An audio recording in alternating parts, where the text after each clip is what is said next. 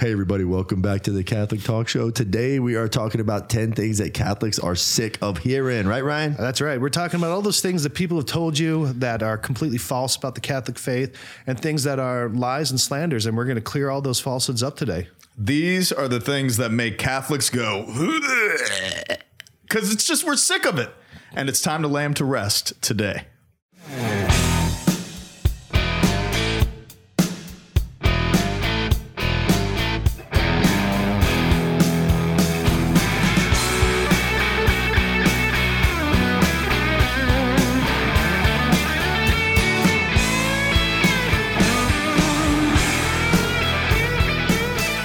I'm really excited about this episode. We're here with Ryan Shield, Father Rich Pagano. I'm Ryan Delacrosse. Guys, I'm happy to be back for another show here. I know it's beautiful California right now. It's gorgeous day in Cast Media Studios, and it is always a joy to be with you guys for sure. Is it though?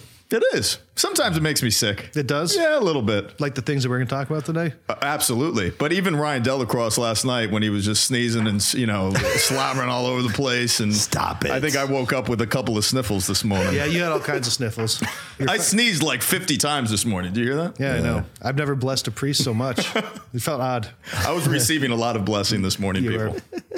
So, yeah, we're talking about 10 things that Catholics are sick of hearing. And these are things that I'm sure that if you're engaged in your faith and you've talked to people on the internet or engaged with people of other faiths or other denominations, you've heard these things. And they're things that are deeply held misconceptions about what the Catholic Church is. And we're going to dispel those today. Now, before we do, I want to talk about one thing that really does make me sick. And that's when you folks don't go to CatholicTalkShow.com and click subscribe to our YouTube, to our iTunes.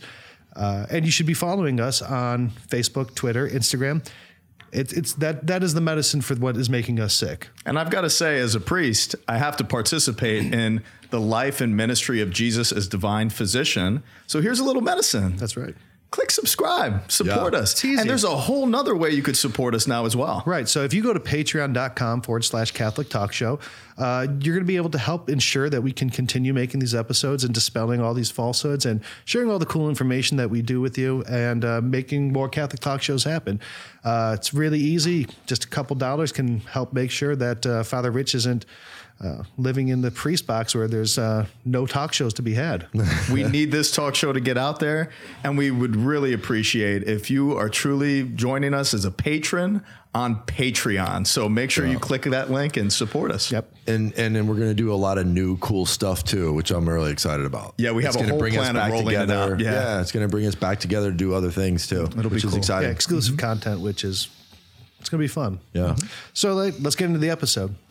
Yeah, the content today is things I don't know. I'm sure from you guys, interacting with people in your own communities and at the club or wherever, that you have experiences where people have a perception of a Catholic belief or instruction or teaching. Yeah. That is like, what the heck? Where did you get that from? Yeah, just being from Jacksonville, Florida, which is the Bible Belt. It's the capital of South Georgia pretty much, right? So it's like, there's not a lot of Catholics in Jacksonville, Florida.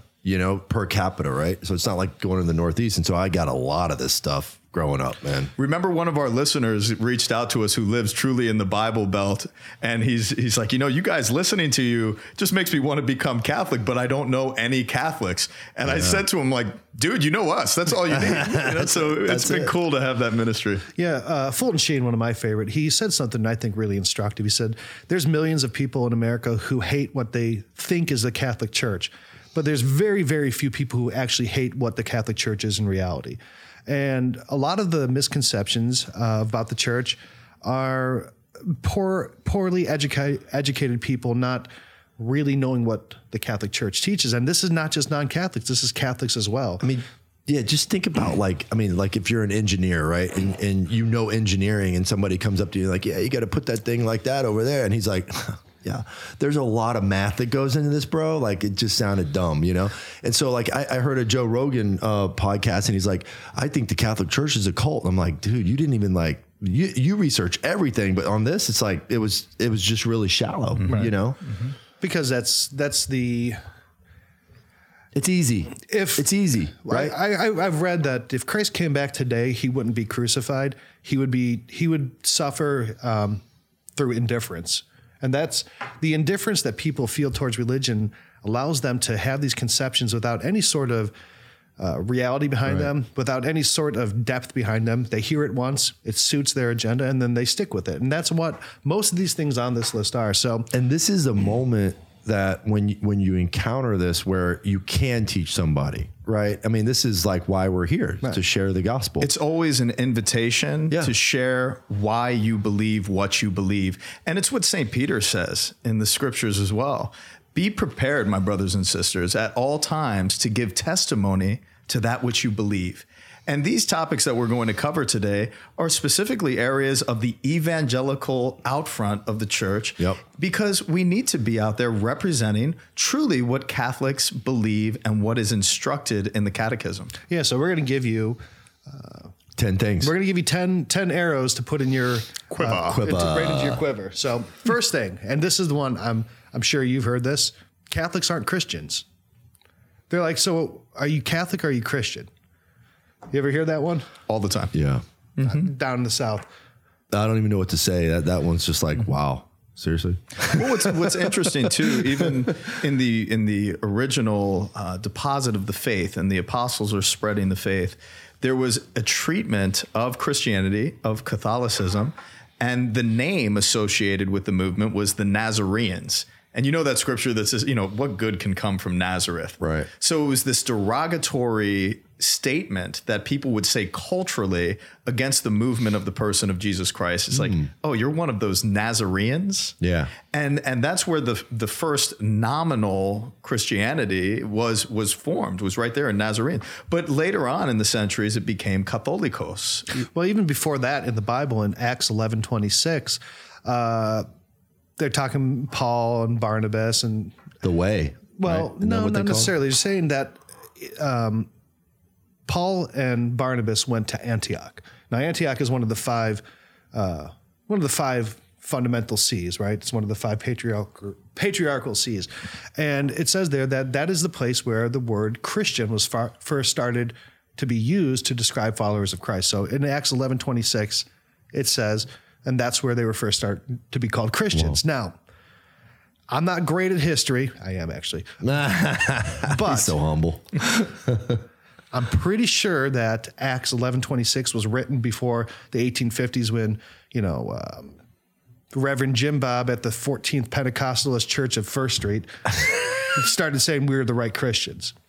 So I would just say that historically, Catholics have been around a lot longer. And Christians, the use of the word Christians goes back to the very beginning of the church. And I don't know if this is going into to another one, but like scripture. I mean, it's like it came from a Catholic. Oh, we're we're going right. Okay, there. I didn't know if we're going there. That's precisely it. So, scripture on a sola scriptura level, of course, people only who are Bible outside of our denomination of the Catholic religion are going to say, "Well, Catholic. I don't remember reading Catholic in the Bible." So Catholics are not Christians. There's something different. And what does that word even mean? Well, see, they Protestants and typically fundamentalist or evangelical, there is hundreds, there's thousands of different variations of denominations. Yeah. And they have no one way of saying what is a Christian and what is not, because there's no agreement amongst them. Yeah.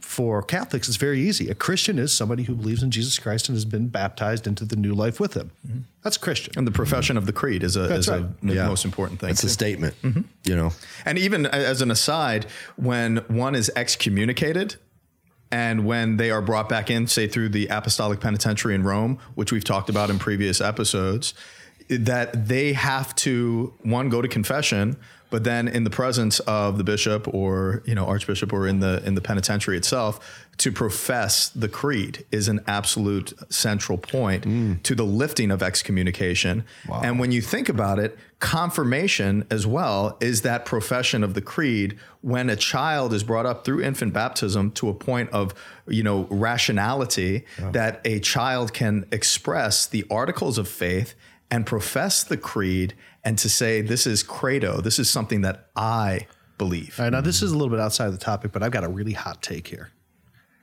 And for everyone who's this is always my favorite thing, Ryan Shield, when you give a hot take. This is a hot take. Give it to us, man. Everyone in the East, we know how sensitive you are, so you might want to cover your ears.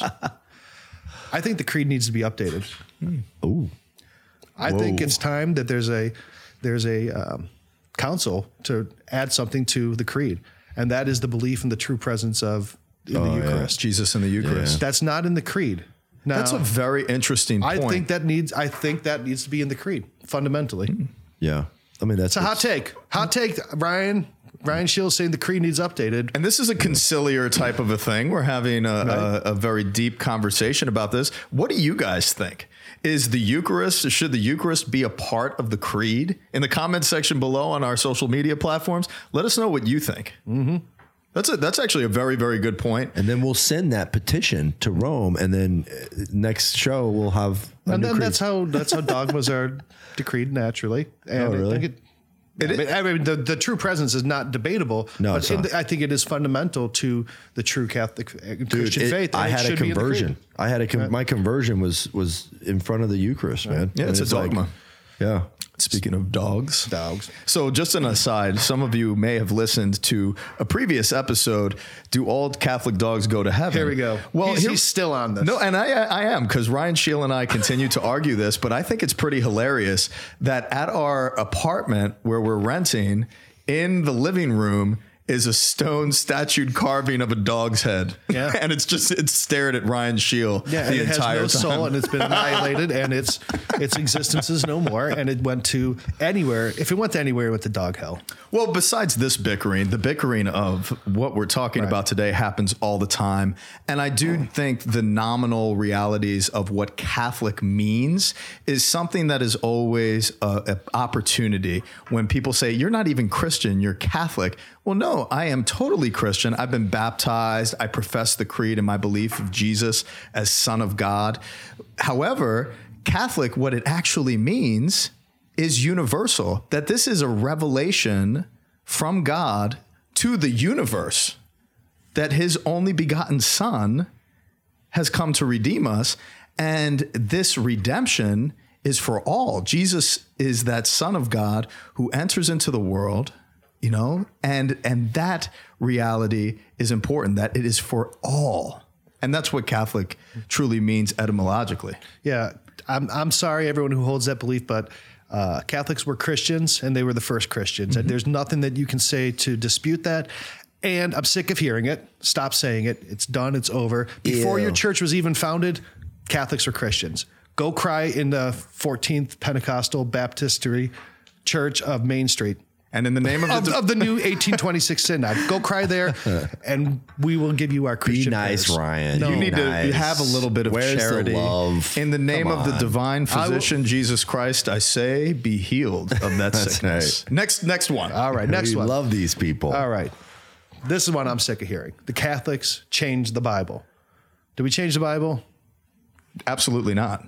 The thing is when it comes to canons, right? So how these were distributed, when we think of like Qumran or the Dead Sea Scrolls, or, you know, we have these old articles that were written, you know, expressions of the prophets, etc. These were scrolls. They were individual realities. And what the Bible is a library. It's a library, right? It's a library of those types of scrolls, or quote unquote books, right? Yep. So different letters of the apostles, different gospels.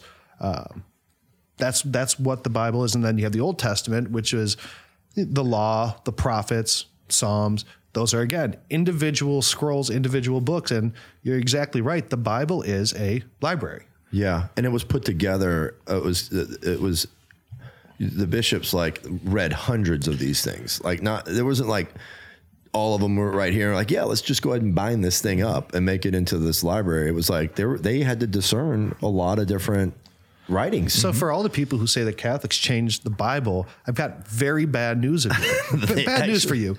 Catholics made the Bible. Catholics created the Bible. Before that, it was just a bunch of scrolls. It was Catholic Church and the bishops of the Catholic Church working with the inspiration of the Holy Spirit to set canon. Now, canon was first declared in 393 at the Council of Hippo, right? Mm-hmm. So that's the first time you see a list that resembles the modern Bible. Mm-hmm. So Council of Hippo, Carthage in 397, and then Carthage in 419. So before that, there was a lot of books. There was the Apocalypse of St. Peter. There was the gospel, the proto gospel of James. There was the Shepherd of Hermias. There was a lot of different books that were considered good for Christians to read. Right. But they said these are not divinely inspired. These are educational or profitable for a Christian to read, but they are not divinely inspired scripture. I even think of Eusebius's history. How awesome would that be if it was in everybody's edition of the Bible so that they could have that historical objective viewpoint? But that's not what the Bible is, right? The Bible is in this canon, which means basically like a measure, the measure of reasonability without error. And this is why there's so much repeated things in the New Testament, especially in the four Gospels.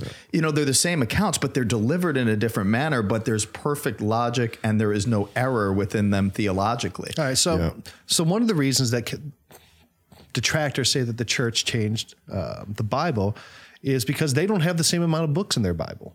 They took 7 books out. Was it the Apocrypha or something like that? Well, that's what they'll use to call it. So they're, the canon of the scripture was never really contested until Martin Luther. Now, Martin Luther didn't like 7 particular books in the Old Testament. And that's because they didn't really jive with his new theology. Right now, I know many very fine Lutherans. My brother-in-law, one of the best dudes I've ever met, Lutheran. We have some great Lutheran pastors, but they're wrong on this, and that's okay, but you're wrong. And I'm sick of hearing it. So what happened is so Martin Luther challenged this, and the basis of his challenge was that the scriptures, that the 7 deuterocanonical books were not books that the Jews recognized, right? So Catholics, our Old Testament is based on the Septuagint, right? Which is the Greek diaspora version of the Old Testament. Now, when you look at the New Testament and when Jesus or the apostles quote scripture, it's almost always quoting it directly from this version of it. But after the fall of Jerusalem and the Romans destroying the temple, there was a supposed council called the Council of Jamnia, which was a Jewish council, where they set their canon, right? And their canon excluded these 7 books that were only found in the Greek Jewish version and not the Jewish version. Hebrew. Right? The one that was not in the diaspora. So that is the line of demarcation where the Bible drifted. Right. These books are in the Catholic Bible, not in the Protestant Bible, because number one, they have things in it that explicitly talk about prayers for the dead and purgatory and things that really went against what Martin Luther was trying to innovate. So they removed it. It wasn't They straight up removed it. Yeah, they just took them out. And as justification, he used that it was never in there in the first place, but that's because it was a supposed council where the Jews were trying to distance themselves from diaspora Jews because of their kind of new status in the empire where the Romans were crushing them. Yeah. Now, this was now when the Council of Trent happened, that's when the church, again, dogmatically said this is council. So then Protestants say, well, you didn't change it until the, Council of Trent. That's when you added books to the Bible. But that's not true. What a council does is it defines dogma, it defines an issue when there is a serious challenge to it. Otherwise, it doesn't need to. They didn't add anything. They didn't add anything. They just confirmed what they had always taught and what everyone had always taught. But and I didn't know that. Yeah, mm-hmm. I didn't know that. Mm-hmm. You weren't paying attention in that class in seminary. No. All right. I was eating Fritos. And I think something to take away from this is the consideration that the church is ever at task in the body of the faith to be able to delineate what is the theology that is being communicated through the scriptures and making that deliverable for a mass appeal so that people may have that inspired word of God in their life and that it may not lead them to error, but to greater salvation and to greater understanding. And what Ryan Shield is saying, this makes me sick. It's not that Ryan's saying that, we're sick of Protestants, but it's important to say, like, no, this is the contents of our Bible, and there's an integrity to that. And there was great counsel over that. So maybe to look a little bit more deeply into what is contained in those letters that were removed and why they were removed. What's really crazy to think about is when all this stuff was going on, right? It was the first time the Bible was ever, there was something called a printing press, right? And so once the printing press came out, people were messing with scripture, and they're still doing it today. I mean, how many versions do we have, right? And there's straight up versions of the Bible I read, and I'm like, this is crazy, right? Like teaching on the Eucharist, just completely removed, out of scripture. I don't know which one it was, but I read one. It's so true. Yeah. And when you think about what happened prior to Gutenberg's printing press and how there were scribes for days, their whole life, these monks, their whole lives they were recording and they were writing and they were writing and writing. Think of that type of suffering and that sacrifice and that offering of their lives to this. It's just absolutely fascinating. Yeah, so the Catholics did not change the Bible. We gave you the Bible. You changed it. I'm sick of hearing it. Stop saying it. It's over. That was said with a lot more charity. Yeah, Ryan Shield is definitely developing a charitable delivery on that. What's the next thing that we're talking about? Catholics worship Mary. Oh, this is a constant thing. This is as I'm holding my rosary right now. Catholics do not, never have, and never will worship Mary. And I'm sick of hearing it. But I do honor her. I love my mama. Sure. I love my mama. So Catholics believe, and this is like every Christian should, that God alone in the Trinity is worthy of worship. Nothing else. We do not. And I will say this definitively, so that you never have to say it again. And with charity. Catholics do not worship Mary. If you say we do, you're a liar. We don't. I'm sick of hearing it. Stop. And let me say this as a priest. Our worship is truly amplified in a way by the example of the Blessed Virgin Mary, who in the scriptures themselves, her Magnificat is such an important lens to look through, because what does she say? My soul doth magnify the Lord. It's that magnification, and we need examples in our life of how we can magnify and properly worship God. And the Blessed Virgin Mary is a beautiful example of that, as many of the saints are, or even people in our own communities, that they truly show us like, wow, that person is so prayerful. That person really does magnify God's glory in the way that they live their life. And that's who Mary is, that example, that model of all Christians. Right. So in the Catholic Church, there's three terms. There's latria, dulia, and hyperdulia. Latria is reserved for God alone. That is worship towards the divinity. Only God in the Trinity, Father, Son, Holy Spirit, is due latria. The saints are given what is called dulia. Right? Dulia is like a veneration. That's like it's like having a hero. It's like having a model for your life. Now, the Virgin Mary has a modified version of dulia, which only she is afforded, which is called hyperdulia. Hyperdulia is reserved for the Virgin Mary because she was the vessel that contained the divinity. She was the co-redemptrix when she cooperated with God's plan for salvation. That's why she gets hyperdulia, which is it's dulia on roids. And you think about how that applies. So this word co-redemptrix, which we've talked about in previous episodes as well on the Blessed Virgin Mary, that's a loaded theological statement. And John Paul II speaks very emphatically about it. But don't we participate in similar fashion when we are entrusted with the good news and we are sent to and commissioned to go and announce this good news? Because we're participating in that same sense of co-redemption, not because of, like how perfect we are or we're Jesus Christ or we're God. No, but God became man so that man can become like God. And in that manner, redemption emanates and in a ripple effect out of our lives. And I think of you, Ryan Delacroix, you are always so willing to enter into somebody's life on the outskirts and who are struggling. And I have heard you give testimony to brothers and sisters that have come to the faith and have converted because of your work with them. And I'm thinking even the young man that you've been working with recently in that same regard. Beautiful. Yeah. Another thing too, and I know we're talking through the lens of we hate to hear it, but you know, like when people say, you know, all you need is Jesus for salvation. I'm like, yes, that's all you need. But Mary like knows him really well. And if you can kind of, you know, it's just like my mother, if you guys go and talk to my mom and you're like, hey, this is really great, Ryan, what you're doing with these people. My mom would be like, well, you know, when he was a kid and, you know, just share, you know, she knew me, you know, better.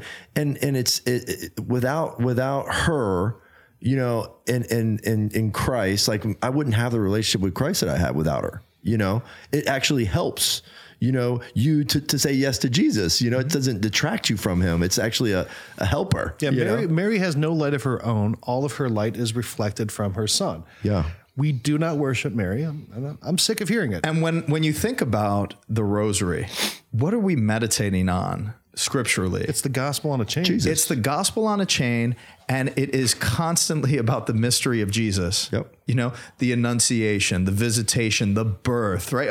And you could go through think of the sorrowful mysteries, right? Everything is Jesus. Now, the point is, and I think something that would even the coronation is ultimately about Jesus. Absolutely. Because it is his plan for salvation and the way that Catholics or Christians can operate and heaven. But John Paul II said in a beautiful letter, he said, it is Mary who steadfastly contemplates the face of Christ. It is the steadfast contemplative nature of Mary that shows us that is what I want to do with my life. Mm-hmm. I want to, in a steadfast manner, contemplate the face of Christ. What does that look like on your face when you're out in public? What does that look like in your day-to-day interactions if you are steadfastly contemplating the face of Christ? People recognize that. People see that.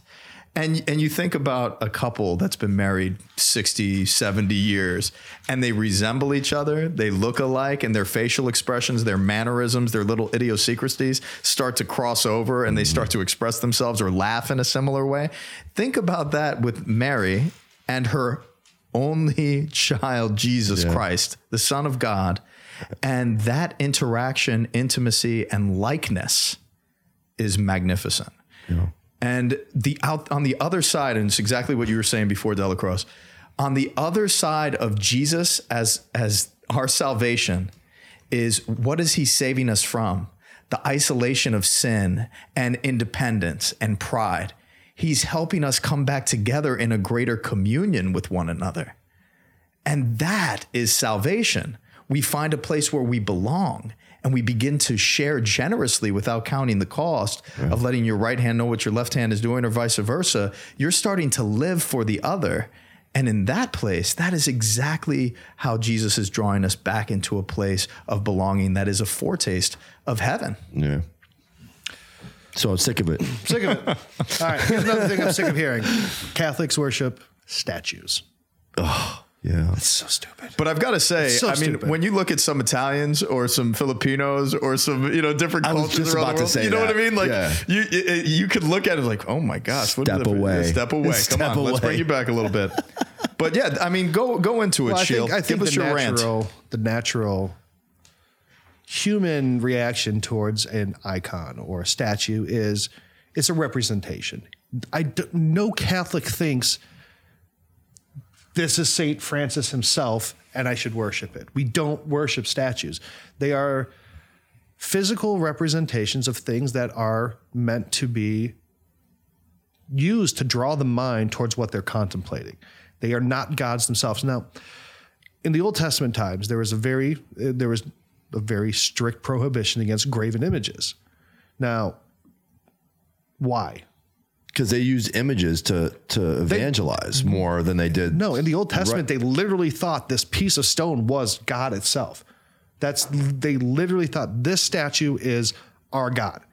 And when a culture would be overtaken by another, they would take their God and either destroy it or take it back to their capital and say, we have your God, our God is greater. Oh. Now, that's a silly concept. God cannot be contained. God is not a thing, right? So the prohibition against graven images, number one, was definitely not as strict as people make it out to be.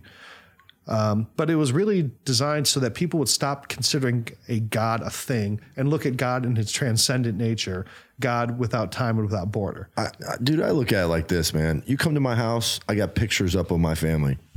You know, I mean, like, they represent my child at a certain age. I reflect on their life. You know, it's like, That's not your child, though. It's an image. it's an image, right? But what it does is it draws my mind right into reflection. That's you know? precisely it. Even in my inner chamber of my room, I have this tall chest of drawers, and on top of it, I have images and prayer cards of my grandparents there. Mm-hmm. And you know, when I look at them or I look at that prayer card, it guides my thought pattern. Mm-hmm. You know, to reflecting on them in a prayerful manner.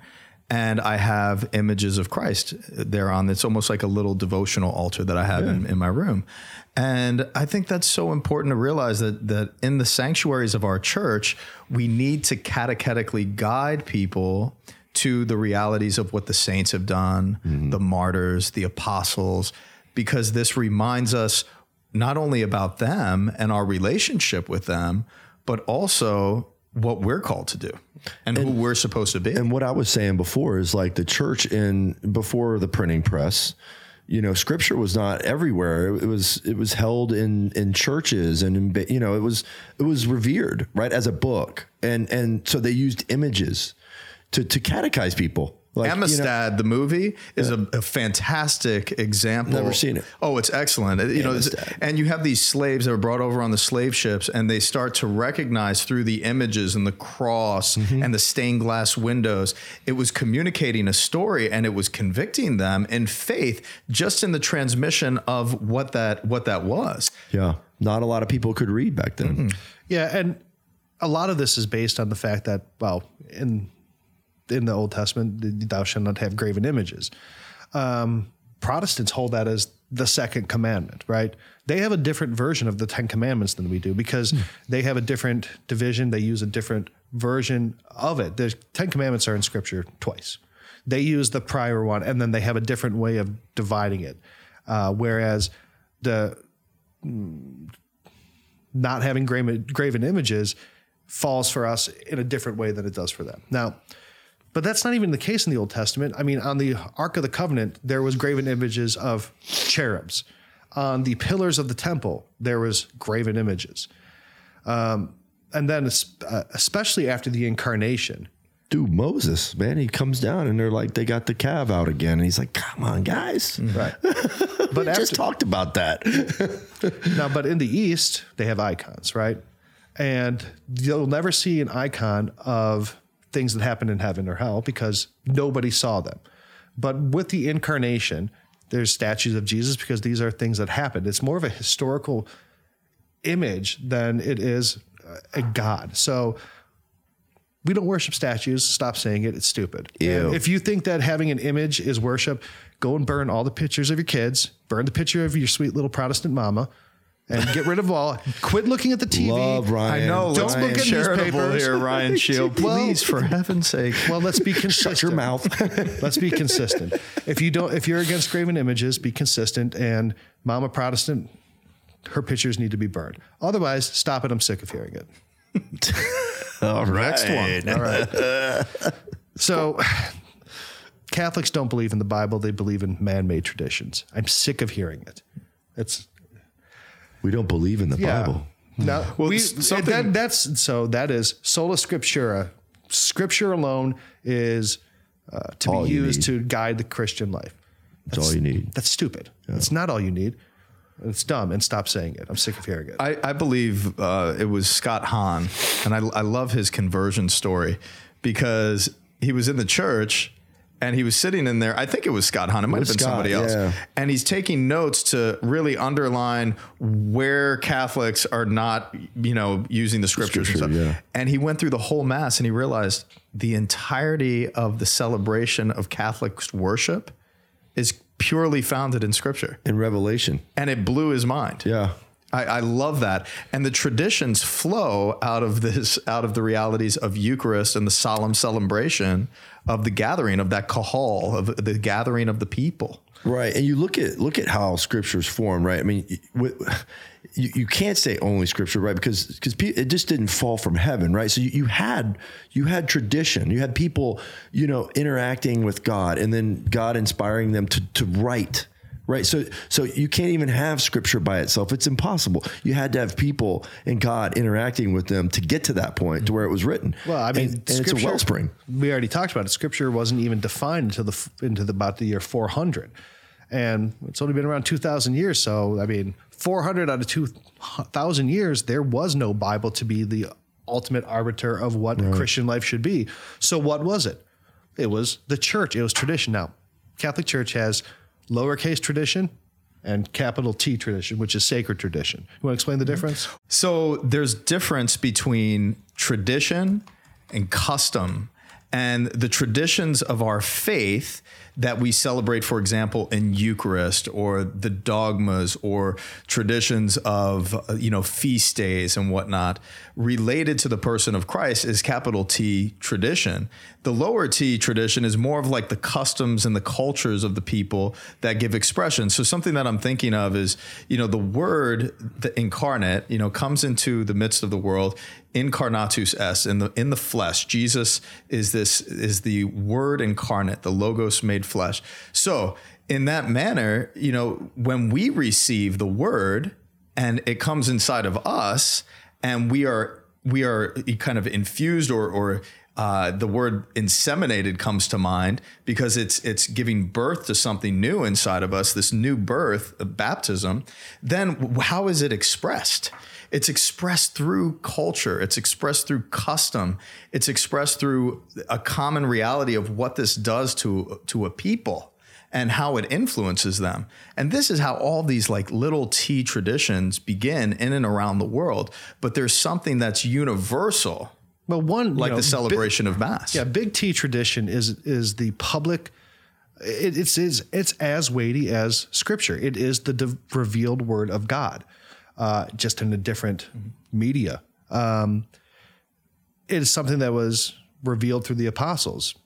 It's something that was revealed through the pillar of truth. Now, people who say that we don't follow the Bible, we follow man-made teachings.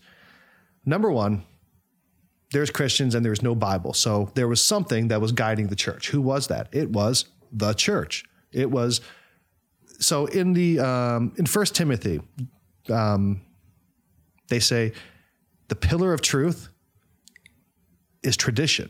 Tradition is the pillar of truth. What has been passed on to you by the other apostles. That's how they were able to have the authority to set canon, because they are the pillar of truth. They are the arbiters. So how can you have a faith with no Bible and then say, well, all of a sudden the Bible shows up. Now, if you didn't follow that, there was no faith. The timeline doesn't work. Right. It's a yin and yang. Right. Mm-hmm. Yeah. So what's the next conflict here, Ryan Scheel? That the church. But this time you're going to be a little bit more charitable, right, in your delivery. Am I? You were good on that last one. You were good. That was better. I'm impressed. Okay, well then let me reel that back. Saying that Catholics follow man-made traditions and not Scripture is stupid. It means you don't understand Scripture or tradition. You understand neither. So stop saying it. I'm sick of hearing it. It's dumb. Gosh. Better? Better. A lot better. We're not ready to put him on the front lines yet. Okay. Yes. You're sitting back in your comfy tent. I'm on the front lines, man. I'm an enlisted man. You're a general. So I can't wait to get into the science. Well, that's what we're going to talk about right now. Oh, perfect. So Catholics oppose science. Now, we've done episodes on this, but I'm sick of hearing it. It's so stupid. Catholics do not oppose science. Catholics created science. Catholics created so many things that developed the understanding of the physical world that it's not what you understand as science is not even possible without the contributions of Catholics. So to say that the Catholic Church hates science is a stupid canard. I'm sick of hearing it. Stop saying it. Yeah, like that guy from Nacho Libre. And you believe in science? You hate me because I believe in science? But yeah, it's so important, Sheila, and you're absolutely right. How many people throughout history were Catholic priests that contributed greatly to scientific revelation and development? And how many astronomers, how many scientists, how many chemists, you've got to remember that in the history books that you read, it may not say that this person was a Catholic priest. It may not say that there was a reverend in front of their name. Yeah, like Copernicus. Copernicus, for example. That's a perfect example of that. He was a priest? Mm-hmm. Oh, absolutely. And if you had been paying attention in the episode that we did, Catholic contributions to science. I don't remember you saying he was a priest, though. He was. He is, yeah. I was actually just watching something earlier this past week on that. But no, it's so important. You're absolutely right, Sheil. You know, there's a fantastic quote from John Paul II that I really want to give to you right now. And it says, "Science can purify religion from error and superstition. Religion can purify science from idolatry and false absolutes. Each can draw the other into a wider world, a world in which both can flourish." In fact, such a dialogue is basically inevitable. As the Pope points out, isolation between the church and the scientific community is not a real option. We have to realize that the relationship between science and religion is essential for this in statu viae of our human life, this state of journeying, the state of movement. I think it was von Balthasar who talked about it as a state of becoming. That, you know, we are moving in the direction of the absolute, that is God. And how God manifests his creation is something to be studied and evaluated scientifically so that we may come to a greater intelligentsia, a greater understanding and knowledge and wisdom of the creative hand of God that leads us into that wonder and awe. Yeah. You're absolutely right. Yeah, there's a very big reason why what we know of as science in the Western world developed in a culture created by Catholics, Jews, and Muslims, right? That's because they all believed in a singular God who was rational, who was knowable and was ordered. The whole presupposition was that everything had a reason, had a meaning, and could be defined. Other cultures before that said, well, things can spontaneously show up and go away. There's no rationality. There's no pattern. There's no underpinnings to creation.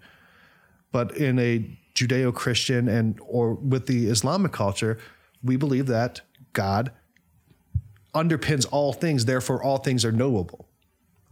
So you wouldn't have science rise up in other areas. Now, and that's what led to Catholic scientists like Copernicus and Mendel and Lemaitre and Albertus Magnus, Roger Bacon, Gassendi and Boscovich, right? People who made fundamental contributions to science without whom there wouldn't be things like astronomy, astrophysics, genetics, metallurgy, the scientific method itself, earthquakes. Catholics are not opposed to science. Stop saying it. Stop saying it's dumb. Stop saying it. But we love you. Next conflict. All right. Why do you call it conflict? Yeah. Why? This is not confrontational. I'm feeling it. Yeah, I know. I love to see Shield just get so animated. All right, here's one that I'm sick of hearing is that Catholics can just go do whatever they want and sin and then go to confession and it's cool. So that there's really, confession makes Catholics not culpable for anything that they do. Presumption of the Lord's mercy, man. That's a rough one. That's scary. Really stupid. Mm-hmm. That's not at all what Catholics teach about confession. Oh. There's reliance on his mercy, right? Which gives you comfort, but it's not. It's got to come through contrition. But isn't it true that in the confessional, people confess the same thing over and over and over again? And even in my relationship with the confessor, it's like I go before the confessor with similar sins and struggles, the things that are triggers for me to act selfishly or to act indifferent to the needs of people in my life because of personality differences or conflicts because somebody hurt my feelings and now I'm acting in a very absent way to their good. Right. So it's so true. What draws you back to confession, Ryan? Well, just before I share that, is just like you look at Pope John Paul II, Saint Pope John Paul II. He went to confession like every week. He went a lot, right? Mother Teresa. He wasn't in the confessional like with new sins every day. He's just aware of it, and we all have tendencies, right, to sin in a particular way. And it teaches you about yourself, right? Contrition is like, man, this is where my gifts are too. I have gifts here that God wants to use, but I'm kind of manipulated by, sin here in this way. So, a lot of people, they say, well, if you confess the same thing over and over, you got like a problem. And it's like, no, I think you're just more and more aware of yourself. The greatest saints were like so aware of their sins. They're just like, this just sucks. Yeah. Like But the idea that Catholics can just do whatever they want, it's dumb. Stop saying it. It's dumb. It's stupid. That is not even how confession works. So for everyone who thinks that a Catholic can just do whatever they want and go to confession and get away with it, that's not how confession works. So for everyone who thinks that, let me give you a little bit of insight into what the actual requirements are for a valid confession. So for a confession to be valid, a person has to have really thoroughly examined their conscience and gotten all of their sins and is not withholding anything. They are fully confessing. Now, here's the second requirement is that they have to be contrite. They have to be repentant and have to really desire not to do this sin again. Otherwise, this confession is not valid and their sin is not forgiven. If somebody is a non-repentant murderer, he can't murder someone, go to confession, like, wipe me clean and then be done with it. It has to be a real conversion of the heart. Otherwise, even if the priest says your sins are forgiven, they are not forgiven because it is an invalid confession. Isn't that correct? Yeah, and it's all dependent upon conscience, consciencia, with knowledge. You are coming to realize and acknowledge the fact that this is a sinful thing. Right. This is purely a selfish motive that does not build communion or relationship with anyone. It actually does the reverse. So that is why conscience helps us to examine our conscience and then go to confession, confessing in a repentant manner. This is something I do that I do not want to do anymore. Help me. Right. Stop saying it. So stop saying it. It's not true. Catholics cannot do anything. If they do that, what you think that Catholics do with confession, they're not actually being forgiven and you're wrong. So stop saying it's stupid. I'm sick of hearing it. And this goes out to most of our listeners who are Catholic. You may have not gone to the sacrament of reconciliation for a long time, and you may not even know where to begin. Talk to your priest. Just go set up an appointment and just say, hey, listen, I haven't been in confession in a long time.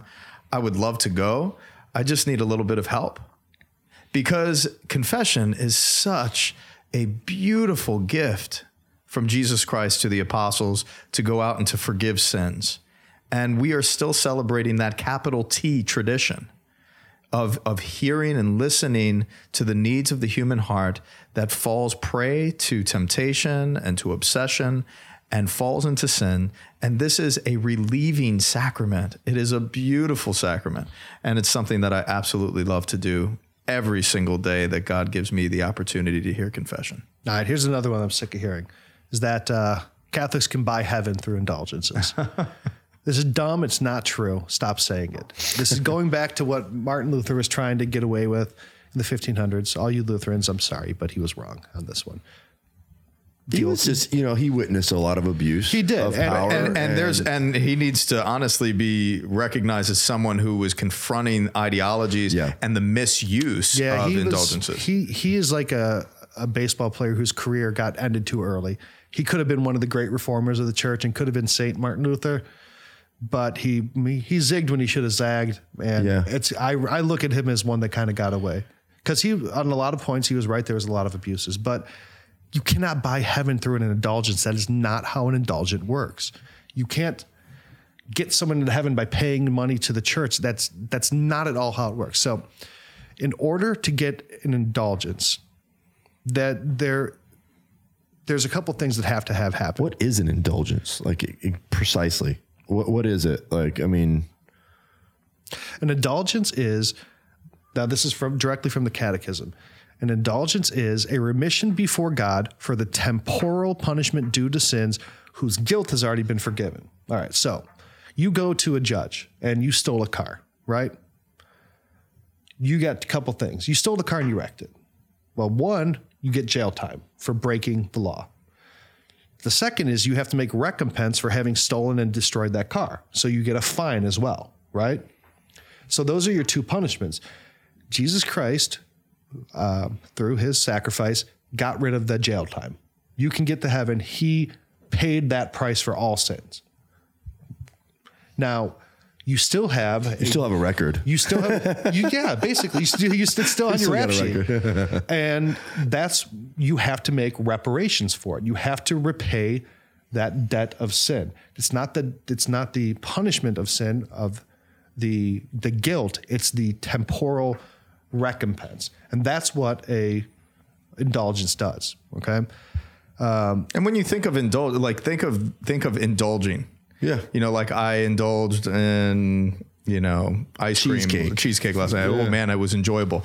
To indulge in the freedoms that come from the faith and your participation in it. So think of one of the indulgences that I know that comes off the top of my head that I interacted with when I was much younger in my reversion days was 30 minutes of reading the scriptures. There's certain indulgences ascribed to that.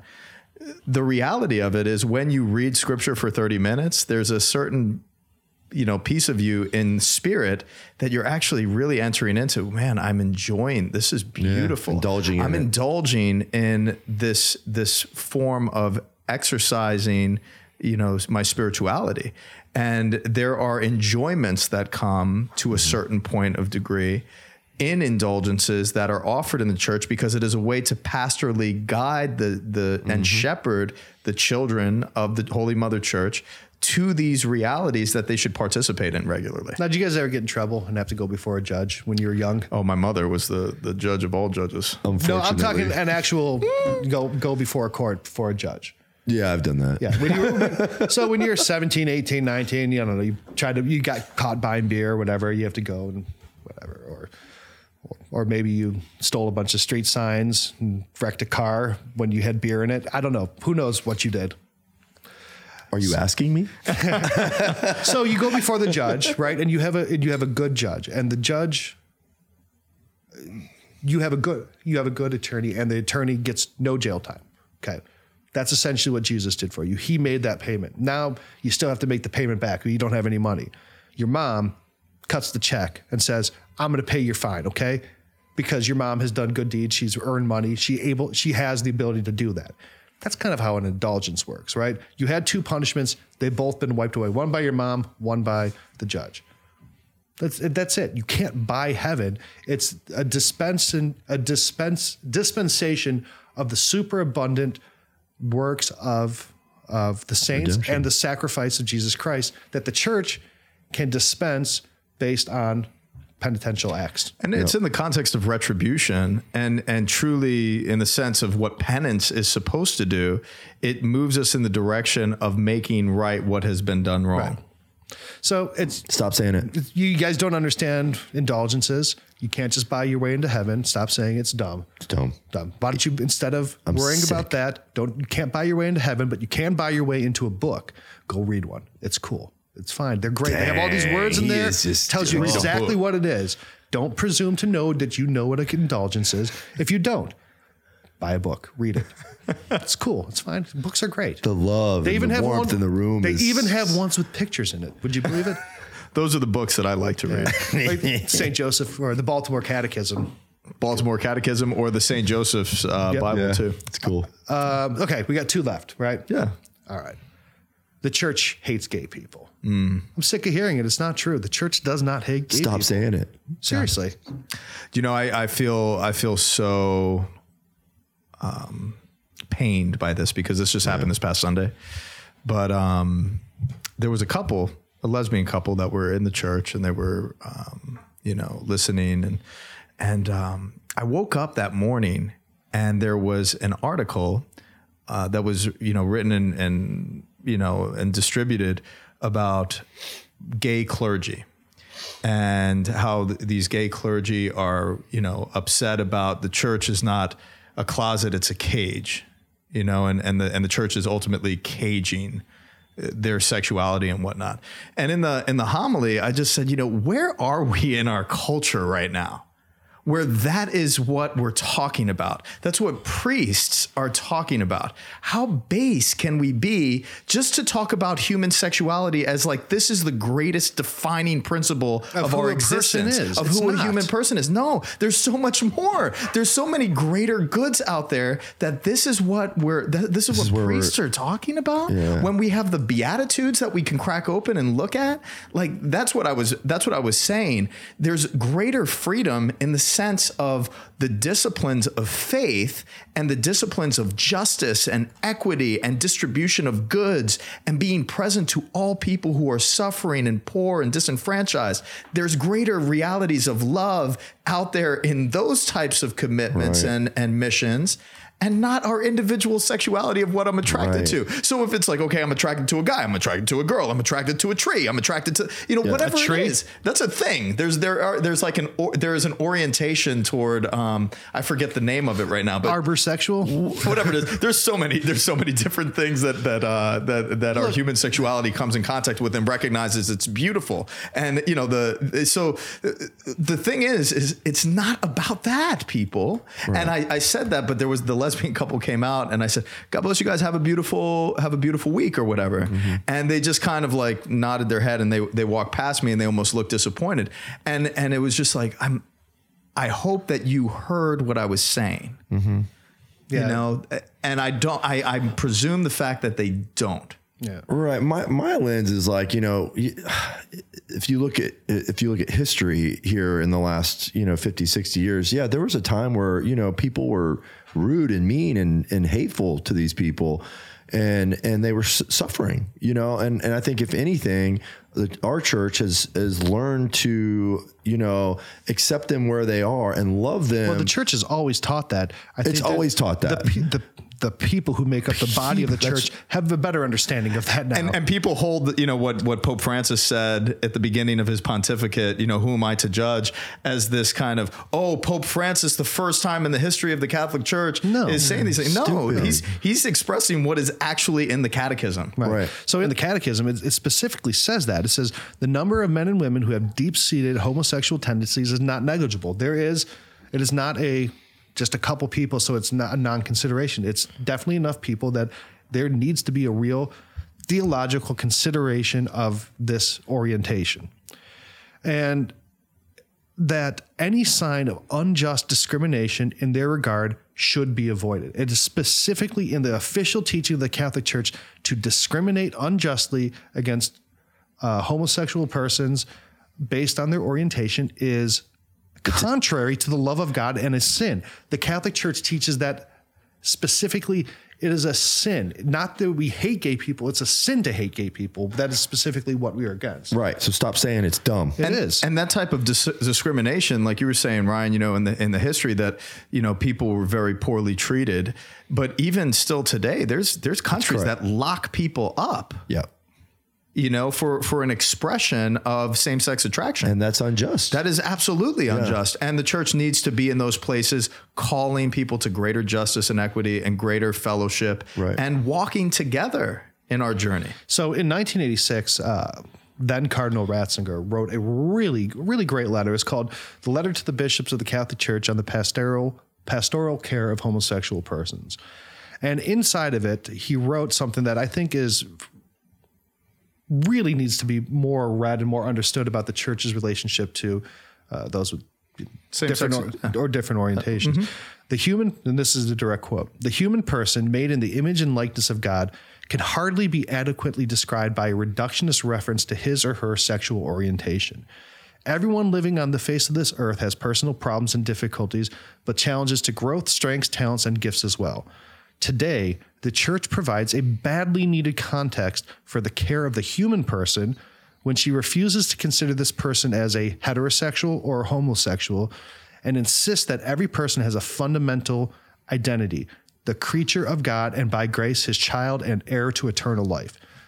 That's beautiful. That is It's gorgeous. I love Pope Benedict saying, we are not going to say you are this. This is, you like doing this with your junk, so that's what you are, and that's all you are. That's not what the church teaches.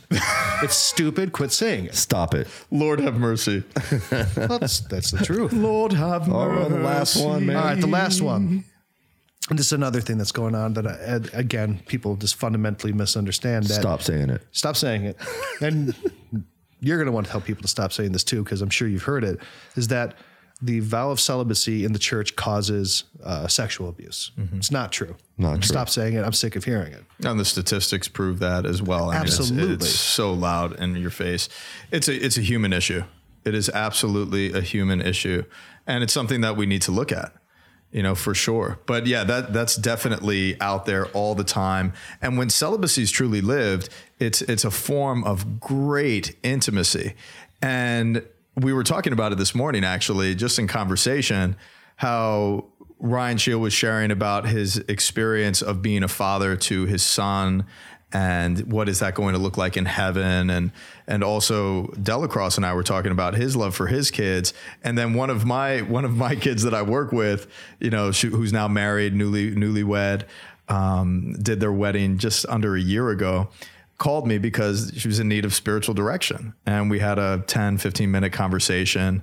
And it was just so beautiful because the affective movement of my heart was just so paternal. And I just sat there and I thought, like, God, thank you so much for allowing me to be a channel of your fatherhood in your children's life. And I'm so appreciative of that fact. But that's what celibacy points to, is the heavenly realities of how we interact with one another on a deep familial love, as well as an agape love, a godly love that is not indifferent at all. Like it is truly choosing the other and pouring out love in perfection for the sake of the other, for their good. And I get little tastes of that. And I would have never had that if I didn't enter into the state of celibacy for the sake of the kingdom, for sure. Yeah. I mean, being celibate and living a voluntary celibate life does not all of a sudden turn a person into someone with a pedophilia.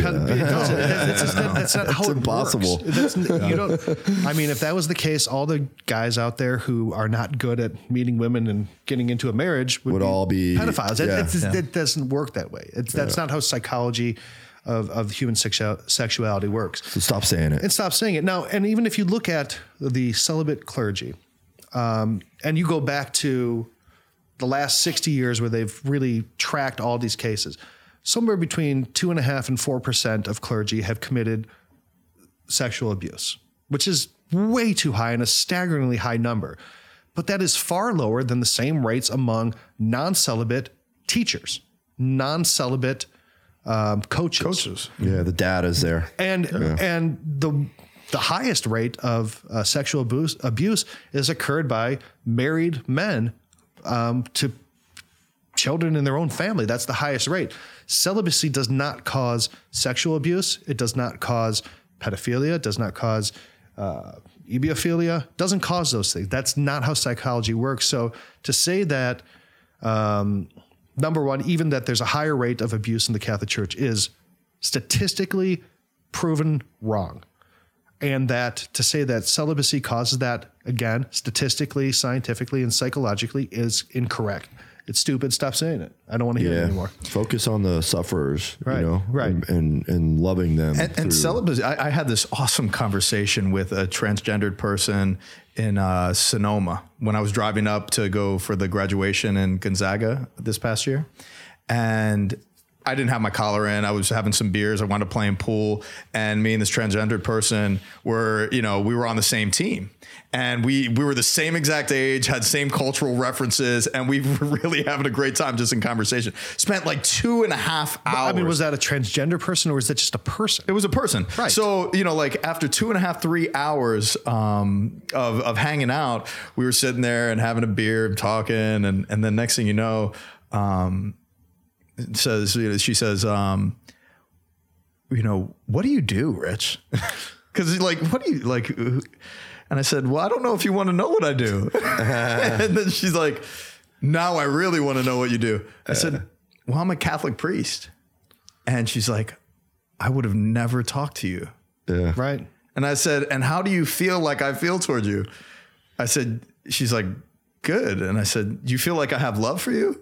And she's like, yeah, I do. And I said, that's what it's all about. Yeah. And I said, and she started talking about the transgender movement and the experience of being a part of that and all this stuff. And then, so in the midst of it, I said, you know, you're trying to express yourself in a sexual manner, right? And you're doing that. But I think, you know, and there's a movement like this is something that's persecuted, this expression. But I said, I think celibacy is actually more persecuted than anything else, any other expression, because it's an expression that says sexuality is not my greatest fulfillment. It's How dare you say that in 2019? I know. Sex is the only thing that matters. After the sexual revolution till now, I mean, now we're still running down that same path of if I express myself sexually, this is the greatest good of my human existence. Like, no, like, because you know what it is? Everyone's longing so badly for communion. True, man. That's exactly what it's about. They need true communion. That's exactly what it's about. And they think that sex is the path to true communion, and it's not. Sex is a unitive function between a man and a woman for in God's design, but the union of a person is love, and you're only going to find that through.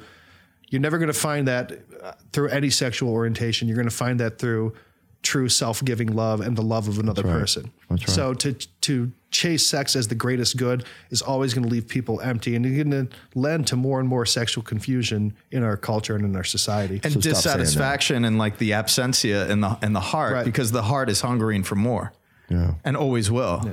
And our hearts will be restless until they rest in you. Amen. St. Augustine, pray for us. Yeah. All right, so those are 10 things that, you know, we're sick of hearing. So if you listen to this episode and you've ever said any of those things, don't say it ever again. You don't need to. We're sick of it, and stop saying it. And just through this one podcast, everyone's healed. Everyone. So good job, we thank Father you Rich. so much for joining us. I mean, priesthood, you got that thing down. Oh no, I'm still working on that, buddy. Still working on that. And it's a state of becoming, man. It's in statu viae and siempre adelante, move forward always. And we're growing together and we're walking together. And that's what matters most. And I just love being here with you guys. I love being here with the Cast Media staff and doing these podcasts, because this gives us a deeper sense of our solidarity walking together. So we thank you so much for joining us and subscribing on all of our platforms, supporting us online and going on YouTube and going on Stitcher and iTunes and Spotify and all of our platforms. And we just appreciate your love. Don't forget, check us out, Patreon. You know, click that link, give us some support and love so that we can continue to build our ministry online. Amen. All right. Well said. See you next time. God bless you. Cheers.